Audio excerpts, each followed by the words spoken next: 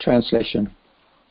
My dear Lord, what you have said to your unalloyed devotee is certainly very much bewildering. The allurements you offer in the Vedas are certainly not suitable for pure devotees. People in general, bound by the sweet words of the Vedas, engage themselves again and again in fruitive activities, enamored by the results of their actions. Purport by Srila Prabhupada. Srila Narottam Das Thakur, a great acharya of the Gaudiya Sampradaya, has said that persons who are very much attached to the fruitive activities of the Vedas, namely Karmakanda and Jnanakanda, are certainly doomed. In the Vedas, there are three categories of activities, known as Karmakanda, fruitive activities, Jnanakanda, philosophical research, and Upasana Kanda, worship of the different demigods for receiving material benefits. Those who are engaged in Karmakanda and Jnanakanda are doomed, in the sense that everyone is doomed who is entrapped by this material body. Whether it is a body of a demigod, a king, a lower animal, or whatever, the sufferings of the threefold miseries of material nature are the same for all. Cultivation of knowledge to understand one's spiritual position is also, to a certain extent, a waste of time. Because a living entity is an eternal part and parcel of the Supreme Lord, his immediate business is to engage himself in devotional service. Pritha Maharaj therefore says that the allurement of material benediction is another trap to entangle one in this material world. He therefore frankly tells the Lord that the Lord's offerings of benedictions in the form of material facilities are certainly causes for bewilderment. A pure devotee is not at all interested in bhukti or mukti. The Lord sometimes offers benedictions to the neophyte devotees who have not yet understood that material facilities will not make them happy.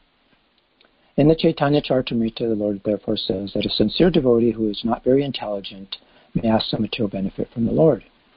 But the Lord, being omniscient, does not generally give material rewards, but, on the contrary, takes away whatever material facilities are being enjoyed by his devotee, so that ultimately the devotee will completely surrender unto him. In other words, the offering of benedictions in the form of material profit is never auspicious for the devotee.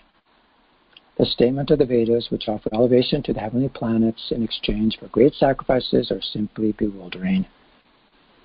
Therefore, in Bhagavad Gita 2.42, the Lord says, Yamimam pushpitam bhajam prabhadanti avipaschitaha. The less intelligent class of man, avipaschitaha, attracted by the flowery language of the Vedas, engage in fruitive activities to become materially benefited.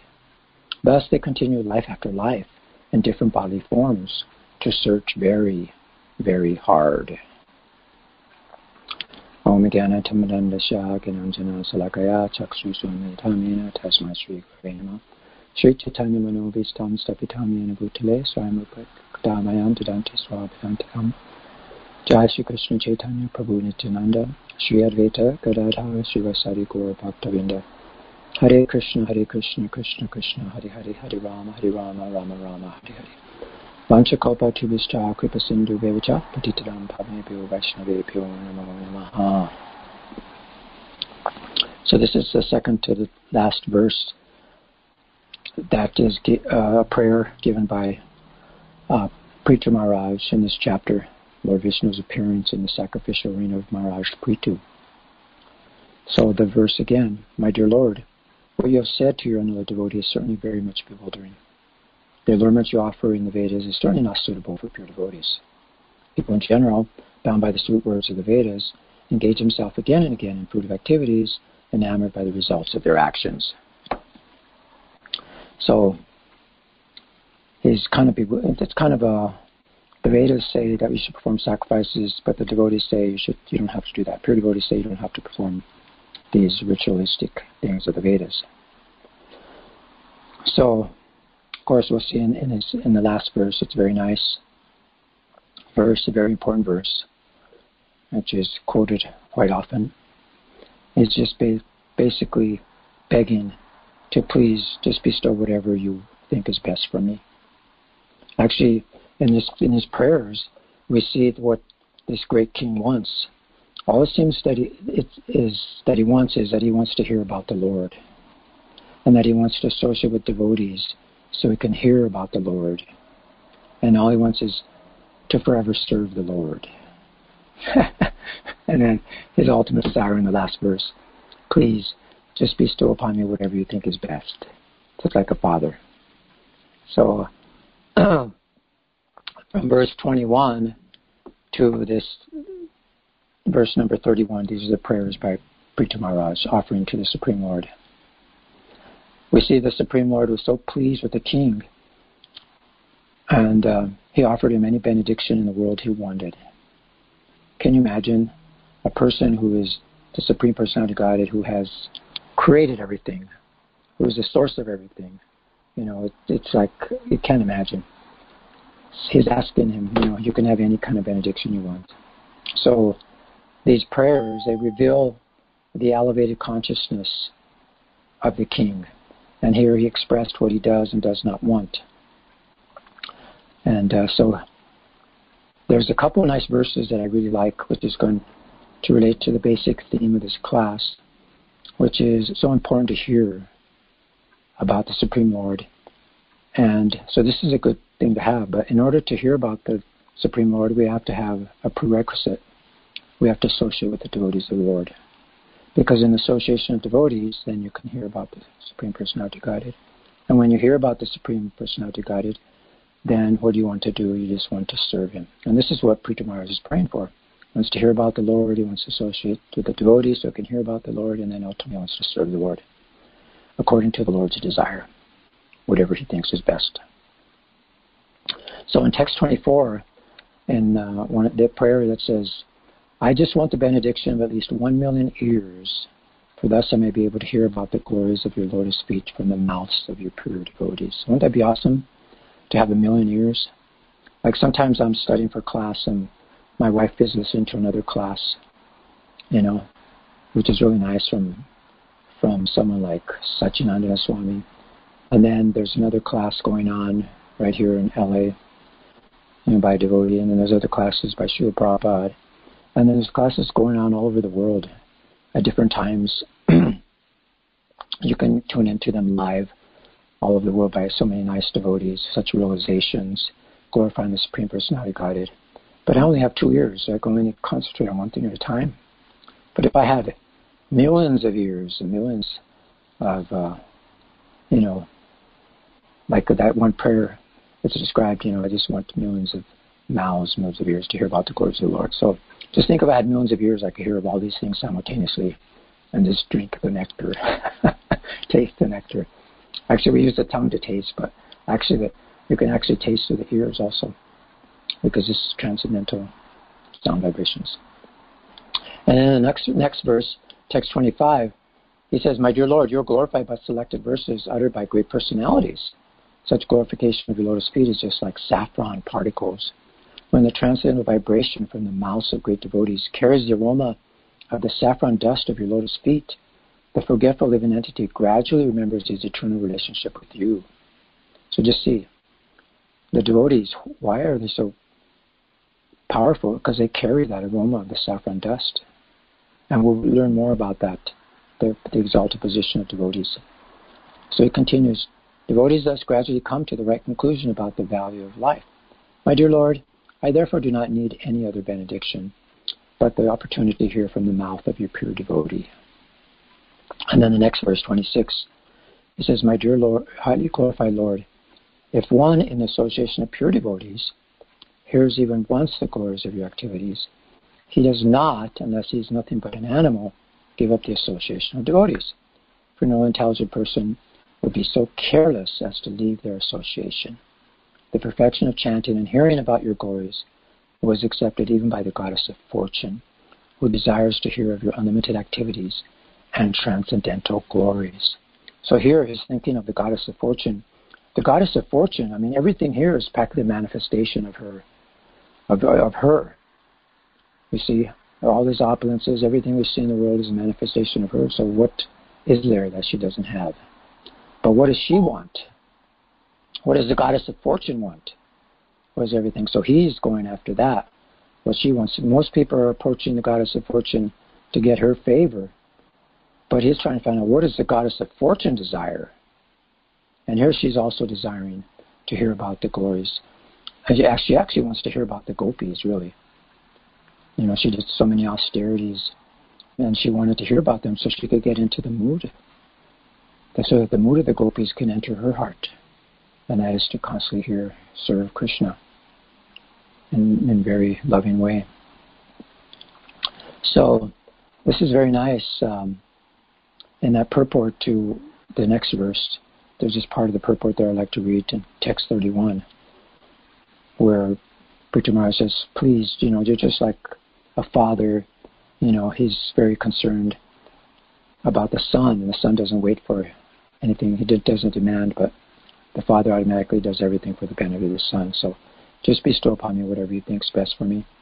So Prabhupada in the purport says there, just a part of the purport, our duty is simply to surrender the Supreme Personality of Godhead and let him take charge, for he knows what is good for us. So that's it, surrendering process. So we'll talk about that also. So Prabhupada continues, Prithu Maharaj therefore tells the Lord that as a Supreme Father, he may elect to bestow whatever he considers beneficial for Prithu Maharaj. That is a perfect position of the living entity. Therefore, Sri Chaitanya Prabhu teaches us in his Shikshashtaka, and Prabhupada quotes that, Nadanam Najanam Nasundarim, that I have no desire to commit wealth, all these things in the material world. I just want your causes devotional service life after life. So Srila Prabhupada concludes here, he says, the conclusion is that a pure devotee should not aspire after any material benefit from devotional service, nor should he be enamored by fruitive activities or philosophical speculation. He should always be engaged favorably in the service of the Lord. That is the highest perfection of life. So again, Prabhupada's referring to that, bhukti, mukti, all these things. We're not interested in these things, even in the next verse. So Prabhupada, in the purport of today's verse, he quotes Bhagavad Gita, Yam Yam, or Yamimam Pushpitam Bacham, Prabhandanti Avipaschitaha. So that's where it continues, the Veda Rata Parta, Nanya Rasti Vindina, Kamatmana Svarga Para, Janma Karma Phala Pradam, Kriya Visesha Bahulam, Ogaisvarya Gatim Prati. That's the 242. So in that verse, Prabhupada quotes the Mamimam, like all these, what is it? All these what? Pushpitam, flowery, Bacham, words, Pravadam, say, Avi Paschita, men with a profound of knowledge. So those are them. So Prabhupada, the translation to that verse is, men of small knowledge are very much attached to the flowery words of the Vedas, which recommend various fruitive activities for elevation to heavenly planets, result in good birth, power, and so forth. Being desirous of sense gratification, opulent life, they say that there's nothing more than this. So this is what their desire is. They don't have a desire to serve the Supreme Lord, but their desires of their own, serving their own senses, which is what they are not. They're serving an illusion. So it's a very powerful purport. Srila Prabhupada gives a couple paragraphs. I'd like to read those. So Prabhupada says there, people in general are not very intelligent, and due to their ignorance, they are most attached to fruitive activities recommended in the Karma Kanda portion of the Vedas. They do not want anything more than sense gratificatory proposals for enjoying life in heaven, where wine and women are available and material opulence is very common. In the Vedas, many sacrifices are recommended for elevation to the heavenly planets, especially the Jyotishtoma sacrifices. In fact, it is stated that anyone desiring elevation to the heavenly planets must perform these sacrifices, and men with a profound knowledge think that this is the whole purpose of the Vedic wisdom. It is very difficult for such inexperienced persons to be situated in the determined action of Krishna consciousness. As fools are attached to the flowers of poisonous trees without knowing the results of such attractions, unenlightened men are similarly attracted by such heavenly opulences and the sense enjoyment thereof. In the Karma Kanda section of the Vedas, it is said, Apama Somam Amrita Abhuma and Akshayam Ha Vai Chaturmasha Yagnai Sukhitam Bhavati. In other words, those who perform the 4-month penances become eligible to drink the Somaras beverages to become immortal and happy forever. Even on this earth, some are very eager to have somaras to become strong and fit to enjoy sense gratifications. Such persons have no faith in liberation from material bondage, and they are very much attached to the pompous ceremonies of Vedic sacrifices. They are generally sensual, and they do not want anything other than the heavenly pleasures of life. It is understood that there are gardens called Nandana Kanana, in which there is a good opportunity for association with angelic, beautiful women, and having a profuse supply of somaras wine. Such bodily happiness is certainly essential. Therefore, there are those who are purely attached to such material, temporary happiness as lords of the material world. So, Prabhu breaks it down. Who is less intelligent? Even though people think, oh, heaven, man, who doesn't want heaven? But that is actually not very intelligent because it's temporary. So we have to not be attached to these flowery words of these Vedic hymns and Vedic Vedic leaves. And this is also repeated in the Bhagavad Gita in the 15th chapter. The first 5 verses explain about this asvatam prior avyayam chadamsi yasha parani. That's the asvatam, the banyan tree, which is Prabhu, it's said, avyayam, eternal, and chadamsi, the Vedic hymns. And yasha parani itself, which the leaves. So these leaves, Prabhu mentioned in that last verse we read, that he says here, the Supreme Person says, it is said that there is an imperishable banyan tree that has its roots upward and its branches down, and whose leaves are the Vedic hymns. One who knows this tree is the knower of the Vedas. Okay, now Prabhupada says here, I won't read the whole purport, but just to give you an idea, Prabhupada explains the meaning and brings out this verse very nicely in his purport. He says there it is explained in this chapter that the purpose of the Vedas study is to understand Krishna. Therefore, one who is in Krishna consciousness, who is engaged in devotional service, already knows the Vedas. So there you have it. And then in another section of that purport, Srila Prabhupada says, the process of extrication should be understood. In the previous chapters, it has been explained that there are many processes by which to get out of the material entanglement, and up to the 13th chapter, we have seen that devotional service to the Supreme Lord is the very best way. Now, the basic principle of devotional service is detachment from material activities and attachment to the transcendental service of the Lord. The process of breaking attachment to the material world is discussed in the beginning of this chapter. That's the first 5 verses. The root of this material existence grows upward. This means that it begins from the total material substance, from the topmost planet of the universe. From there, the whole universe is expanded with so many branches representing the various planetary systems. So this is the tree. The fruits represent the results of living entities' activities, namely religion, economic development, sense gratification, and liberation. So then Prabhupada, at the end of the purport, he says that the material reflection of the real tree has to be cut off. So that's what it is, the reflection. All these things here that we're attached to, it's actually a reflection of the real tree. So we have to cut that. When it is said that a person knows the Vedas, it is assumed that he knows how to cut off attachment to this material world. If one knows that process, he actually knows the Vedas. One who is attracted by the ritualistic formulas of the Vedas is attracted by the beautiful green leaves of the tree. He does not exactly know the purpose of the Vedas. The purpose of the Vedas, as disclosed by the Personality of God himself, is to cut down this reflected tree and attain the real tree of the spiritual world. So we see in this chapter, the Supreme Lord told King Ritu that he didn't have to finish this Vedic ritualistic formula of these horse sacrifices. And if King Ritu was more attracted to that than to pleasing the Supreme Lord, then he would not have understood what the Vedic literatures are. But here we see that he knows that. So he's a very good example. So in the second verse of this 15th chapter, the translation is, the branches of this tree extend downward and upward, nourished by the 3 modes of material nature. The twigs are the objects of the senses. This tree also has its roots going down, and these are bound to the fruitive actions of human society. So here is describing, as Prabhupada mentioned, in that it represents universe, and in this purport, Prabhupada says, in the lower parts, there's variegated manifestations of living entities. Human beings, animals, horses. This is the lower parts of the tree. Cows, dogs, cats, etc. These are situated in the lower parts of the branches. Whereas on the upper parts are higher forms of living entities, the demigods, Gandharvas, and many other higher species of life. As a tree is nourished by water, so this tree is nourished by the three modes of material nature. And then another part of this purport, Srila Prabhupada says, the twigs of the tree are considered to be the sense objects.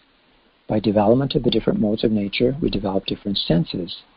And by the senses, we enjoy different varieties of sense objects. The tips of the branches are the senses, the ears, the nose, eyes, etc., which are attached to the enjoyment of different sense objects. The twigs are sound, form, touch, and so on, the sense objects. The subsidiary roots are attachments and aversions, which are byproducts of different varieties of sufferings and sense enjoyment. The tendencies toward piety and impiety are considered to develop from these secondary roots, which spread in all directions. So Prabhupada ends the purport by saying, this planet of human beings is considered the field of activities. So let's go to verse 3 and 4. It's together. The real form of this tree cannot be perceived in this world. No one can understand where it ends, where it begins, or where its foundation is. But with determination, one must cut down this strongly rooted tree with the weapon of detachment. Thereafter, one must seek that place from which, having gone, one never returns, and there surrender the Supreme Personality of Godhead, from whom everything began and from whom everything has extended since time immemorial. So that's also a very nice verse. And Srila Prabhupada in the purport, I'll just read a couple of sentences here. He says, one has to search out that origin of this tree, the Supreme Personality of Godhead, through the association of persons who are in knowledge of that Supreme Personality of Godhead. So here, we like to hear from the devotees because when they speak, they carry the saffron dust. So they have knowledge of the Supreme Personality of Godhead. And then Prabhupada says, then by understanding, one becomes gradually detached from this false reflection of reality. And by knowledge, one can cut off the connection and actually become situated in the real tree. So that's what we're going to do. We're going to climb the real tree. So Prabhupada says in another part here, therefore one must learn detachment by discussion of spiritual science based on authoritative scriptures, and one must hear from persons who are actually in knowledge. As a result of such discussion and association of devotees, one comes to the Supreme Personality of Godhead. Then the first thing one must do is surrender. So this is a surrendering process. Is to hear from the devotees. They help us surrender. Just like Prita Maharaj is saying, I just want to hear about you in the association of devotees and then serve you. So therefore, to get out of the entanglement of the strong banyan tree of material life, one must surrender Krishna. As soon as one surrenders unto Krishna, one becomes detached automatically from this material extension. Okay, so the last verse of this chapter that we're going to read of the 15th chapter of Bhagavad Gita. Those who are free from false prestige, illusion, and false association, who understand the eternal, who are done with material lust, who are free from the dualities, happiness, and distress, and who, unbewildered, know how to surrender to the Supreme Person, attain to that eternal kingdom. So, again, in Prabhupada's purport here, there's a nice section. I'll just read. When one is free from delusion caused by pride, he can begin the process of surrender. For one who is always expecting some honor in the material world, it is not possible to surrender the Supreme Person. So, Prita Maharaj is a good example of that. If he was proud and wanted to perform his 100 whole sacrifices, then, he was looking for honor. He wanted to be known, you see. But if he was like that, he wouldn't have been able to surrender to Krishna's desire. So Prabhupada continues, pride is due to illusion. For although one comes here, stays for a brief time, and then goes away, he has the foolish notion that he is the Lord of the world. He thus makes all things complicated, and he is always in trouble. The whole world moves under this impression. People are considering the land, this earth, to belong to human society, and they have divided the land under the false impression that they are the proprietors. One has to get out of this false notion that human society is the proprietor of this world. When one is freed from such false notion, he becomes freed from all the false associations caused by familial, social, national affections. So in the next verse, this is what he's going to talk about how, in the Srimad Bhagavatam, that what is this that we're attached to these things? This is what it is. the social and national affections. These faulty associations bind one to this material world. After this stage, one has to develop spiritual knowledge. One has to cultivate knowledge of what actually is his own and what is actually not his own. And when one has an understanding of things as they are, he becomes free from all dual conceptions such as happiness and stress, pleasure and pain. He becomes full in knowledge. Then it is possible for him to discern the Supreme Personality of Godhead. So that's so nice. Very nicely described there in that verse.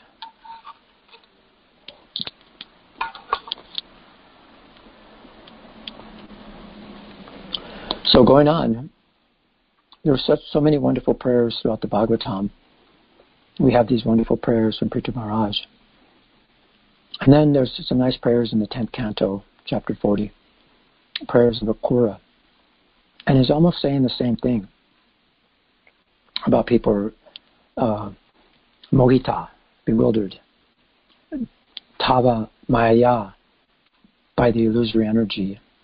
And it's based on what aham mama iti, conceptions of I and my, which is asat, false, graha, whose conceptions Brahmate is made to wander, karma, a fruity work, vartamasu, along the paths. So this is what he says. There's a few nice verses by Akrura, and he's talking on these same points. O Supreme Lord, the living entities in this world are bewildered by your illusory energy, becoming involved in the false conceptions of I and my. They are forced to wander along the paths of fruity work. I too am deluded in this way. O Almighty Lord, foolishly thinking my body, children, home, wife, money, and followers to be real, though they are actually as unreal as a dream. Thus mistaking the temporary for the eternal, my body for myself, and sources of misery for sources of happiness, I have tried to take pleasure in material dualities. Covered in this way by ignorance, I could not recognize you as the real object of my love. Just as a fool overlooks a body of water covered by the vegetation growing in it and chases a mirage, so I have turned away from you. My intelligence is so crippled that I cannot find the strength to curb my mind, which is disturbed by material desires and activities and constantly dragged here and there by my obstinate senses. So Prithu Maharaj is in chapter 22, he's going to approach the four Kumaras, and basically he's going to say the same thing. How can I, in this material world, who's being dragged like this, become free? And these are going to be some very important lessons we'll learn in chapter 22, what Sanat Kumara actually tells the king. It's very, very powerful. Maybe we'll mention a few if we have time. So Akrura continues. Being thus fallen, I'm approaching your feet for shelter. O Lord, because although the impure can never attain your feet, I think it is nevertheless possible by your mercy. Only when one's material life has ceased, O lotus enabled Lord, can one develop consciousness of you by serving your pure devotees. So here we go again. These devotees are very important. Obeisances to the Supreme Absolute Truth, the possessor of unlimited energies, is the embodiment of pure transcendental knowledge, the source of all kinds of awareness, and the predominator of the forces of nature that rule over the living being, is glorifying the Lord. O Son of Vasudeva, obeisances to you, within whom all living beings reside. O Lord of the mind and senses, again offering my obeisances. O Master, please protect me, who am surrendered unto you. So he's surrendered. So he's a surrendered devotee. So it's so nicely described there. And so also, in the third canto, it talks about this vacha that we mentioned in our verse, by the Vedic direction. And this is in the third canto, 15th chapter, text number 8. And this is where it says here, all the living entities within the universe are conducted by the Vedic directions, as a bull is directed by the rope attached to its nose. No one can violate the rules laid down in the Vedic literatures. To the chief person who has contributed to the Vedas, we offer our respect. So this is interesting. It's saying that we shouldn't be attached to the flowerwood of the Vedas. Now it's saying that we have to. So this is an interesting point. Let's read on. In the purport, Srila Prabhupada says, sense gratification is just like salt. One cannot take too much or too little, but one must take some salt in order to make one's foodstuff palatable. those conditioned souls who have come into this material world should utilize their senses according to the direction of the Vedic literature. Otherwise, they will be put into more miserable conditions of life. No human being or demigod can enact laws like those of the Vedic literature because the Vedic regulations are prescribed by the Supreme Lord. So here you go. So it's given us a clue there, a hint. So if we go to the third canto, chapter 21, text number 16, here it's describing again. O my Lord, you are the master and leader of the living entities. Under your direction, all conditioned souls, as if bound by rope, are constantly engaged in satisfying their desires. Following them, O embodiment of religion, I also bear oblations for you for eternal time. So the Vedas they're like directing us like a bull being bound by rope. Here it says we're bound by the rope and satisfying our desires. So in this purport, there's a nice paragraph. Srila Prabhupada says, this is actually the chapter 21 is Kardama Muni, is when he's approaching the Lord and he wants to get married. so when we ask, well, why he's so advanced, why does he want to get married? Shouldn't he ask for liberation?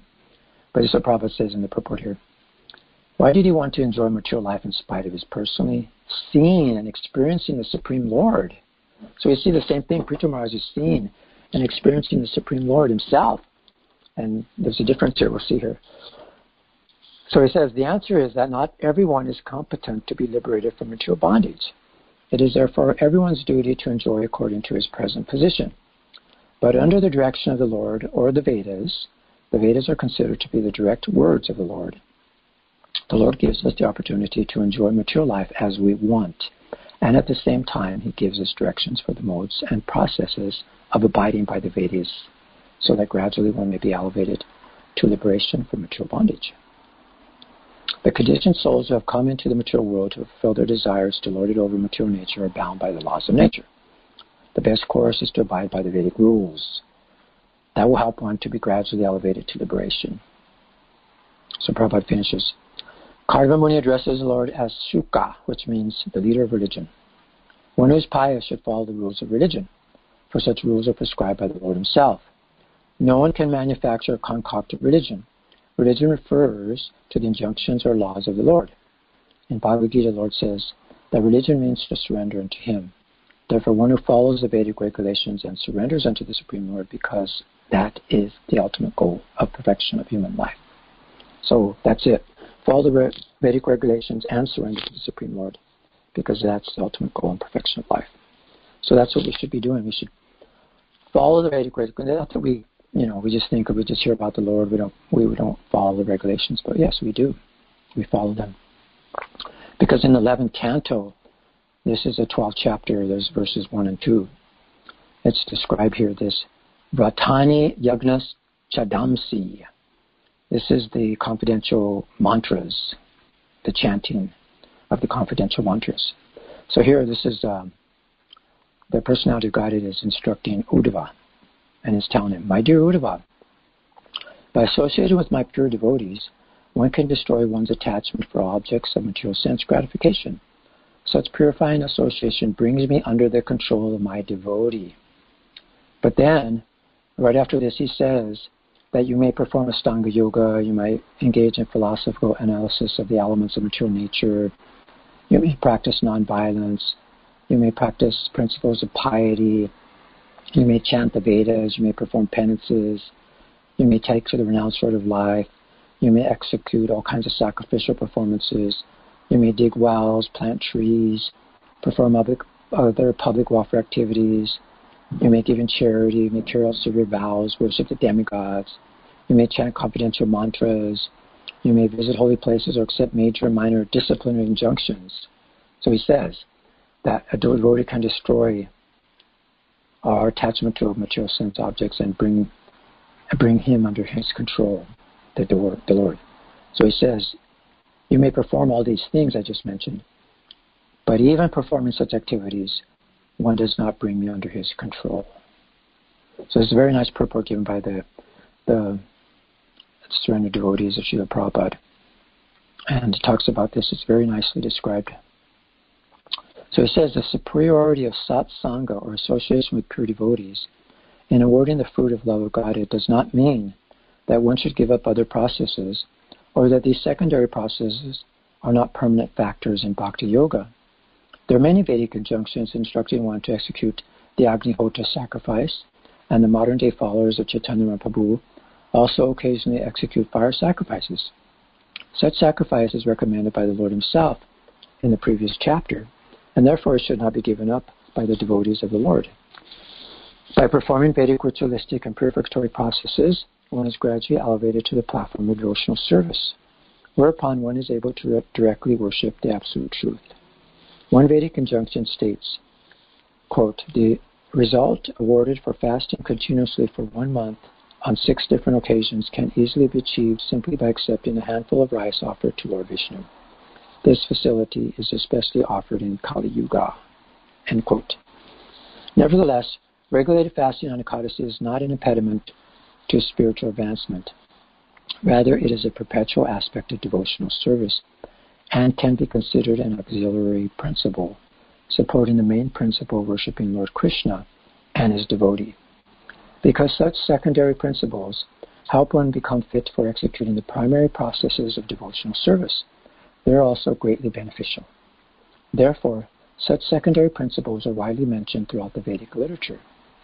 It may be concluded that such secondary principles are essential for advancement in Krishna consciousness, and therefore one should never give up the principle of vrata, the execution of prescribed vows. So it continues here very nicely. So now they're referring to the previous chapter where Sridhar Swami mentioned these words, Adhyayavan Guna Dosha, indicate that a devotee should select Vedic principles that do not conflict with his service to the Lord.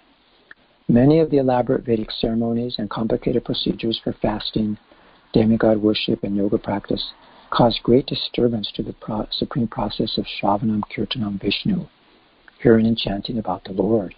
Therefore, they are rejected by the Vaishnavas. However, the processes helpful to devotional service should be accepted. The example can be given of Maharaj Yudhisthira, who was instructed by the dying Bhishma Dev. In Srimad Bhagavatam 1927, Bhishma instructs King Yudhisthira in Dana Dharma, or public acts of charity, Raja Dharma, or the duties of a king, Moksha Dharma, or duties for salvation, or Stri Dharma, or duties for women, and ultimately Bhagavat Dharma, or pure devotional service to the Lord. So we see the same thing. Prithu Maharaj was doing the same thing. He was doing all these special dharmas and things, basically for the citizens because it was his duty. So Bhishma did not limit his discussion to Bhagavad Dharma because Lord Krishna gave Maharaj Yudhisthira the devotional service of acting as a king. And to execute his service, Yudhisthira Maharaj required extensive knowledge of civic affairs. However, one who is not rendering such prescribed devotional service in society should not unnecessarily involve himself in the material world, even by practice of Vedic rituals. Nothing should distract him from the ultimate goal of satisfying Lord Krishna. So it continues here. Just bear with me. The principle of not giving up prescribed vows may be further illustrated by the example of Maharaj Ambarish. In the 9th canto of Srimad Bhagavatam, we find that although Maharaj Ambarish performed elaborate Vedic sacrifices, his goal was always to satisfy the Lord. Same with Maharaj Prithu. The citizens in his kingdom did not desire to go to heaven because they were always hearing about the glories of Vaikuntha. Ambarish Maharaj, along with his queen, observed vows of Ekadasi and Dvadasi for 1 year. Since Ambarish Maharaj is considered to be a great jewel among Vaishnavas, and since his behavior was always exemplary, it is definitely concluded that each vow as fasting on Ekadasi, that such vows as fasting on Ekadasi are imperative for Vaishnavas. It is further stated in Vedic literature, quote, if due to negligence a Vaishnava does not fast on Ekadasi, then his worship of the Lord Vishnu is useless and he will go to hell. End quote. The members of the International Society for Krishna Consciousness fast from grains and beans on Ekadasi, and this vow should always be observed by all of its members. If one falsely thinks that one may obtain the association of Lord Krishna merely by great austerities, brilliant studies in Sanskrit literature, magnanimous acts of charity, etc., one's Krishna consciousness will be distorted and weakened. One should remember the example of Lord Chaitanya, who practiced Krishna consciousness by constantly hearing and chanting about Lord Krishna. If by fasting, study, austerity, or sacrifice one becomes more fit to participate in the Sankirtan movement of Lord Chaitanya, then such activities are also pleasing to Lord Krishna. But the Lord clearly explains here that such activities can never become central in the practice of Bhakti Yoga. They must remain in an auxiliary relationship to the supreme process of satsanga, or association with pure devotees who hear and chant about the glories of the Lord. Srila Madhvacharya is quoted from the Vedic literature that if one offends the Lord's devotees and does not learn to associate with them, Lord Vishnu personally places barriers in the path of such a person so that he may not enter into the Lord's company. Wow. So you see, we're seeing more and more the importance of devotees and their association and how we perform these activities and what is most important. And this has been given us, this clue, by Maharaj Prithu. So it's described here that because in this chapter, actually, in verse 15, the Lord Vishnu actually kind of hinted that he would get the association of these pure devotees. And that's in the verse 15, where he told him that, if you continue to protect the citizens according to the instructions of the learned Brahmin authorities, as they're received into cyclic succession by hearing from master to disciple, and if you follow the religious principles laid down by them without attachment to ideas manufactured by mental concoction, then every one of your citizens will be happy and will love you, and very soon you'll be able to see such already liberated personalities as the four Kumaras, Sanaka, Sanatana, Sananda, and Sanat Kumara. Those are it's called the Drasti Siddhan. So he will see these perfected personalities, and that he will also be loved by all the citizens. So this is very nice. So as we read in that purport to this particular verse for 2015, he talks about there, Srila Prabhupada says, about what happens when we don't actually try to get the association of devotees or follow the Vedic principles and these things, what actually happens. So Prabhupada mentions here that the specific purpose in mentioning herein that one should follow the Dvijagaryas, the most prominent brahmanas. So this is what happens when we follow them and what happens when we don't follow them. Like Parshara and Manu. These great sages have already given the instructions on how to live according to the principles of Varnashram Dharma. Similarly, Sanatana Goswami and Rupa Goswami have given us rules and regulations for becoming pure devotees of the Lord. It is essential, therefore, to follow the instructions of the Acharyas in the Parampara system, who have received the knowledge as passed down from spiritual master to disciple. In this way, although living in our material condition of life, we can get out of the entanglement of material contamination without leaving our positions. Lord Chaitanya Mahaprabhu advises, therefore, that one does not have to change his position. One simply has to hear from the perfect source. This is called parampara, and follow the principles for practical application in life. Thus one can attain the highest perfection of life, liberation, and go back to Godhead. In other words, a change required is a change in consciousness, not in the body. Unfortunately, in this fallen age, people are concerned with the body, not with the soul. So this says we're reading what happens when one is always just considering sense gratification, how one gets more troubles, what happens. So all these things, more Prabhupada brings it out here in this purport. They have invented so many isms pertaining to the body, only not to the soul. So here he talks about it. In this modern age of democracy, there are so many government representatives voting for legislation. Every day they bring out a new law. But because these laws are only mental concoctions manufactured by inexperienced conditioned souls, they cannot give relief to the human society. Formerly, although kings were autocrats, they strictly followed the principles laid down by the great sages and saintly persons. There were no mistakes in ruling over the country, and everything went perfectly. The citizens were completely pious, the kings levied taxes legitimately, and therefore the situation was very happy. At the present moment, the so-called executive heads are more or less selected from materially ambitious persons who simply look after their own personal interests. They have no knowledge of the Shastras. In other words, the executive heads are fools and rascals in the strict sense of the terms, and the people in general are Sudras. This combination of fools and rascals and Sudras cannot bring about peace and prosperity in this world. Therefore, we find periodic upheavals in society in the forms of battles, communal riots, and fratricidal quarrels. Under these circumstances, not only are the leaders unable to lead the people toward liberation, but they cannot even give them peace of mind. And Bhagavad Gita stated that anyone who lives on concocted ideas without reference to the Shastras never becomes successful and does not attain happiness or liberation after death. Wow, this is pretty heavy. Wow, time really flew by. Anyway, I was going to read a little bit more, but since it's getting late, maybe we could open up for discussion. But what I was going to say is when Prita Maharaj meets, I'll just kind of summarize the 4 Kamaras. He offered some very nice prayers to them too, which are actually worth repeating. And here he's actually glorifying the Brahmanas and the Vaishnavas because they're actually bearers of Lord Vishnu. And because they have extreme love for Lord Vishnu, they always carry the Lord Vishnu within their hearts. So they actually are able to perceive him in ecstasy, and then they carry that, and wherever they go all over the world, they actually, distribute this to everyone. So, yeah, it's so amazing how he was glorifying the devotees, and Prabhupada mentions in some of those purports that the pure devotees and Vaishnavas, they just travel all over the world, and they just wherever they go, they create a holy place, a holy tirtha. And so it's nicely described there. So he said here that one of the purports Prabhupada mentions in one of the verses that the conclusion is that if a saintly person goes to the house of even an unimportant man, such a person becomes glorious by its blessings. So even doesn't matter how poor you are, that you will actually become very, very, very fortunate.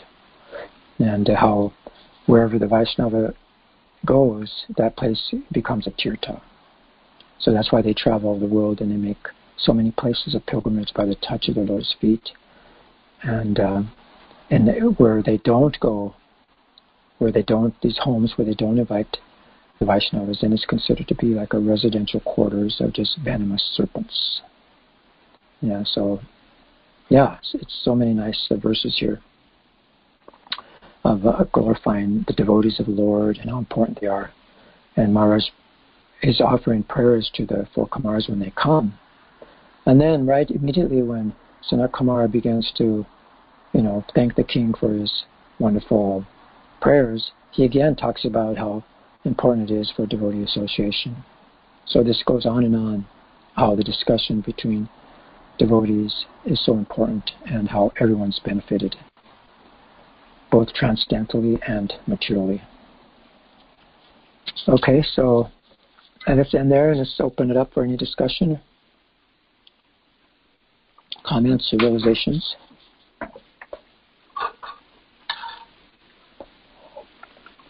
Anybody have something? Because I can always jump in. I have a realization to share. But anybody wants to go first, go ahead. No, go for it, Prabhu. Love to hear what you have to say. Okay. Great class, Gaudacandra. In the beginning, you were talking about, you gave us a nice example that at your home, your wife is listening to a class, you're listening to something else, and you sort of expanded upon that there's so many classes, so much wonderful katha to hear that's being broadcast throughout the world, that how wonderful it would be if we had millions of ears to be able to hear that. Yeah. And of course, that makes us think of the verse by Rupa Goswami, Tun Be Tandvani Ritim Vitamate Tun Dapani Lataya. We all know that verse where he's praying he wish he had millions of ears to hear. But I was thinking that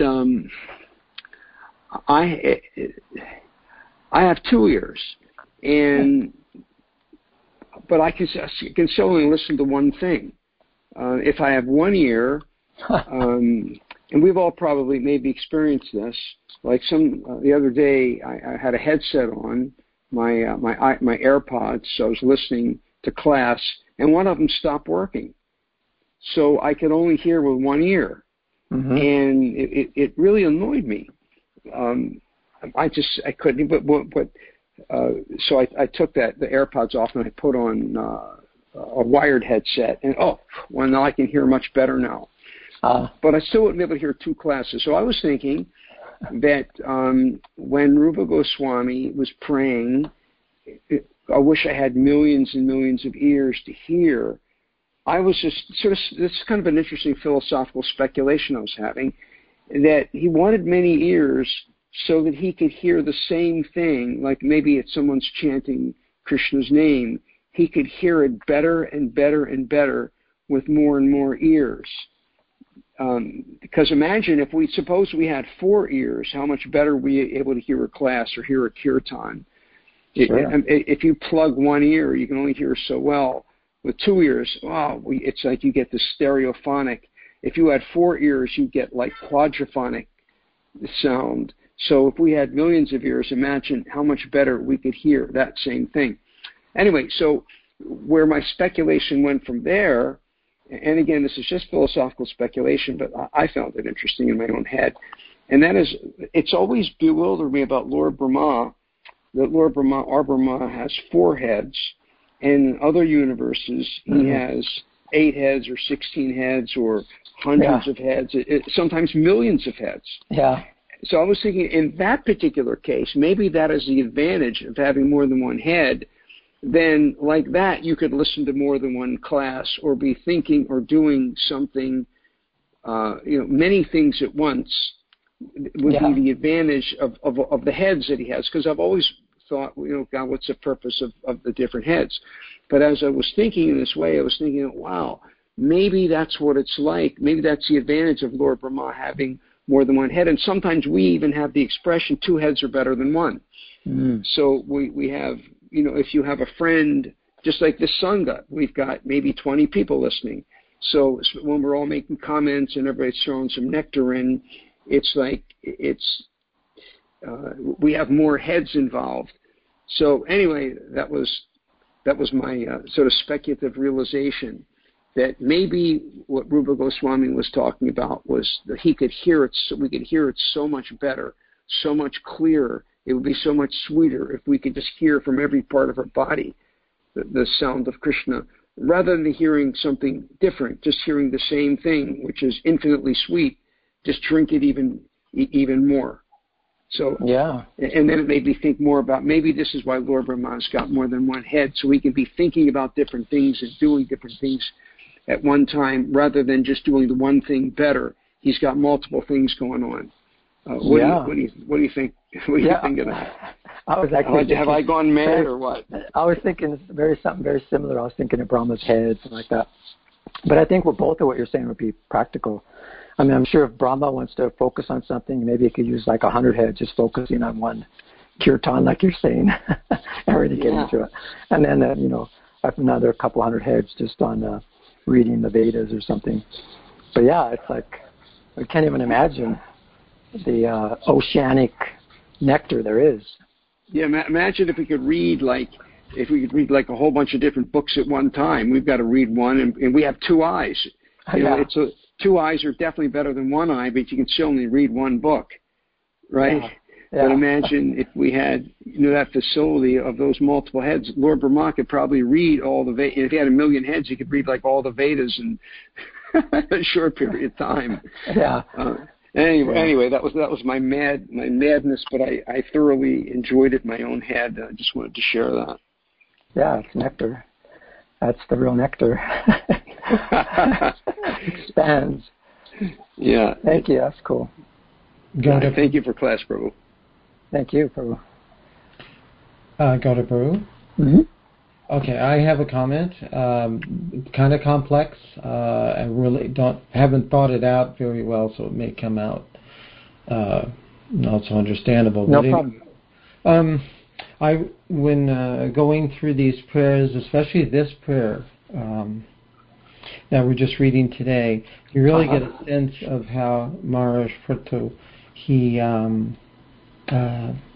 how he's presenting for all of us. Purity of his desire for absolute pure devotional service without being bewildered by anything that's material. It reminds me of, in the Mahabharata, there's the story of Mungala Rishi, which I've told a couple of times in class, but it's worth repeating. There was this one rishi, he would fast for a fortnight, 2 weeks, and then he would just eat every 2 weeks when they're done, and then he'd fast again. He was following this for some time, and his family would also follow the same thing. No, actually, you're. Oh, I'm sorry. I'll mute myself. Go ahead, Ron. Anyway, so he would only eat 2 weeks. His family would also fast with him, and so he was very famous, and so much so that Durvasa Muni, he heard about his exploits, and one of the things that Durvasa Muni does is he likes to check on, like his service, to make sure everybody's actually being a real Brahmana. So, Durvasa has this kind of temperament that he's Durvasa means Vasa means dress, and Dur means without. So it means he goes naked, and it also means he has a very bad temperament. So anyway, he came to this Mungala Rishi, and he thought he was probably just a fake like so many others. So just as he was about to break his fast, Durvasa shows up, and he wants to eat. So whatever food that was left that he was going to share with his family, this Mungala Rishi gave to Durvasa. He was eating, and then after he was finished, he took whatever food was left over and he smeared it all over his naked body. And the whole time he was cursing this Mungala Rishi, "You're an idiot, you're stupid, you're a fake." Wow. Yeah, I was really abusing it. And the Rishi was not at all disturbed, and he thanked Durvasa. He said, "Please come again." Durvasa said, "No problem, I'll definitely be back." So he came back again. I don't remember. I think he came back 3 times, and Mungala Rishi was completely undisturbed. So he said, "Boy, you're the real thing." So he gave him a benediction. He said that you can immediately go to heaven. So just after he left, Durvasa Muni left, there was a Vimana who came from Indra Loka and wanted to take the sage immediately to heaven. But the sage, he asked him, "So, well, tell me, what is heaven like?" And he started explaining the Nandana garden. It's just like you were talking about. Everything. But then he said that. Then the Rishi said, "Is there anything bad about it?" And then he started describing that. Well, that after some time, the garland you're wearing withers, and then you have to come back down. And he started explaining it's not eternal. So. The sage, he said, no, then I do not want this. I only want to go to Vaikuntha where eternally, we'll live there eternally. So anyway, the lesson of the story is that one has to have complete pure devotion, which is, of course, these are stories, but how in our state to actually to imbibe that. If we get some opportunity for sense gratification, then we show the other devotees around us that are nearby, said, no, I don't need it, and then we lament later about, God, I could have had that.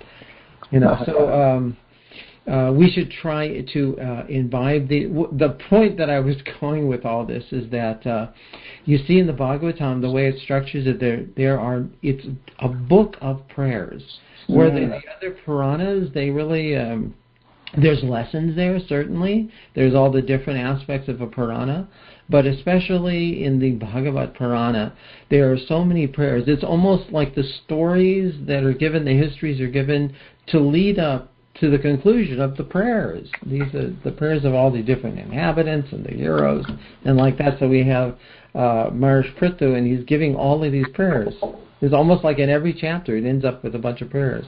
So the prayers are there as to help us get into the mood of the pure devotees, so that we can enter into their bhava. Anyway, that's the point I want to make. I was going to say some more, but it's probably take too long. But anyway, that's the structure of the Bhagavatam. It's the prayers are there in order for us to enter into the bhava Bhuvi Bhavaka. It's from the start of the Bhagavatam. That's how it's stated. It's all about how to influence us to get the same mood as the great devotees of the Lord, so that we can relish them. Yeah, and these prayers, they're coming from the heart, right? They say that when the voice or the speaking has a direct connection to the heart. So that's why we want to hear directly from pure devotees, and so important. It's so rare to be able to meet pure devotees, which we have the association of Srila Prabhupada through his books. Like Prabhupada, someone asked Srila Prabhupada, who's going to,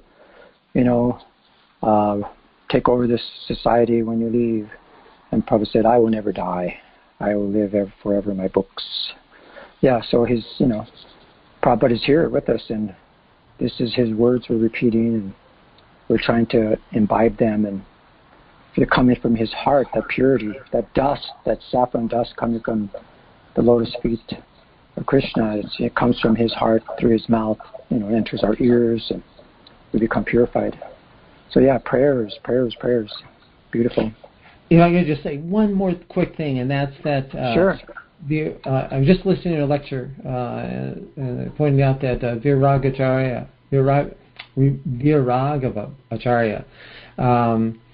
he analyzes the first canto of the Bhagavatam, the structure, in that we have, first of all, in the beginning there is the sages of Naimisharanya, and then there's Sutta Goswami.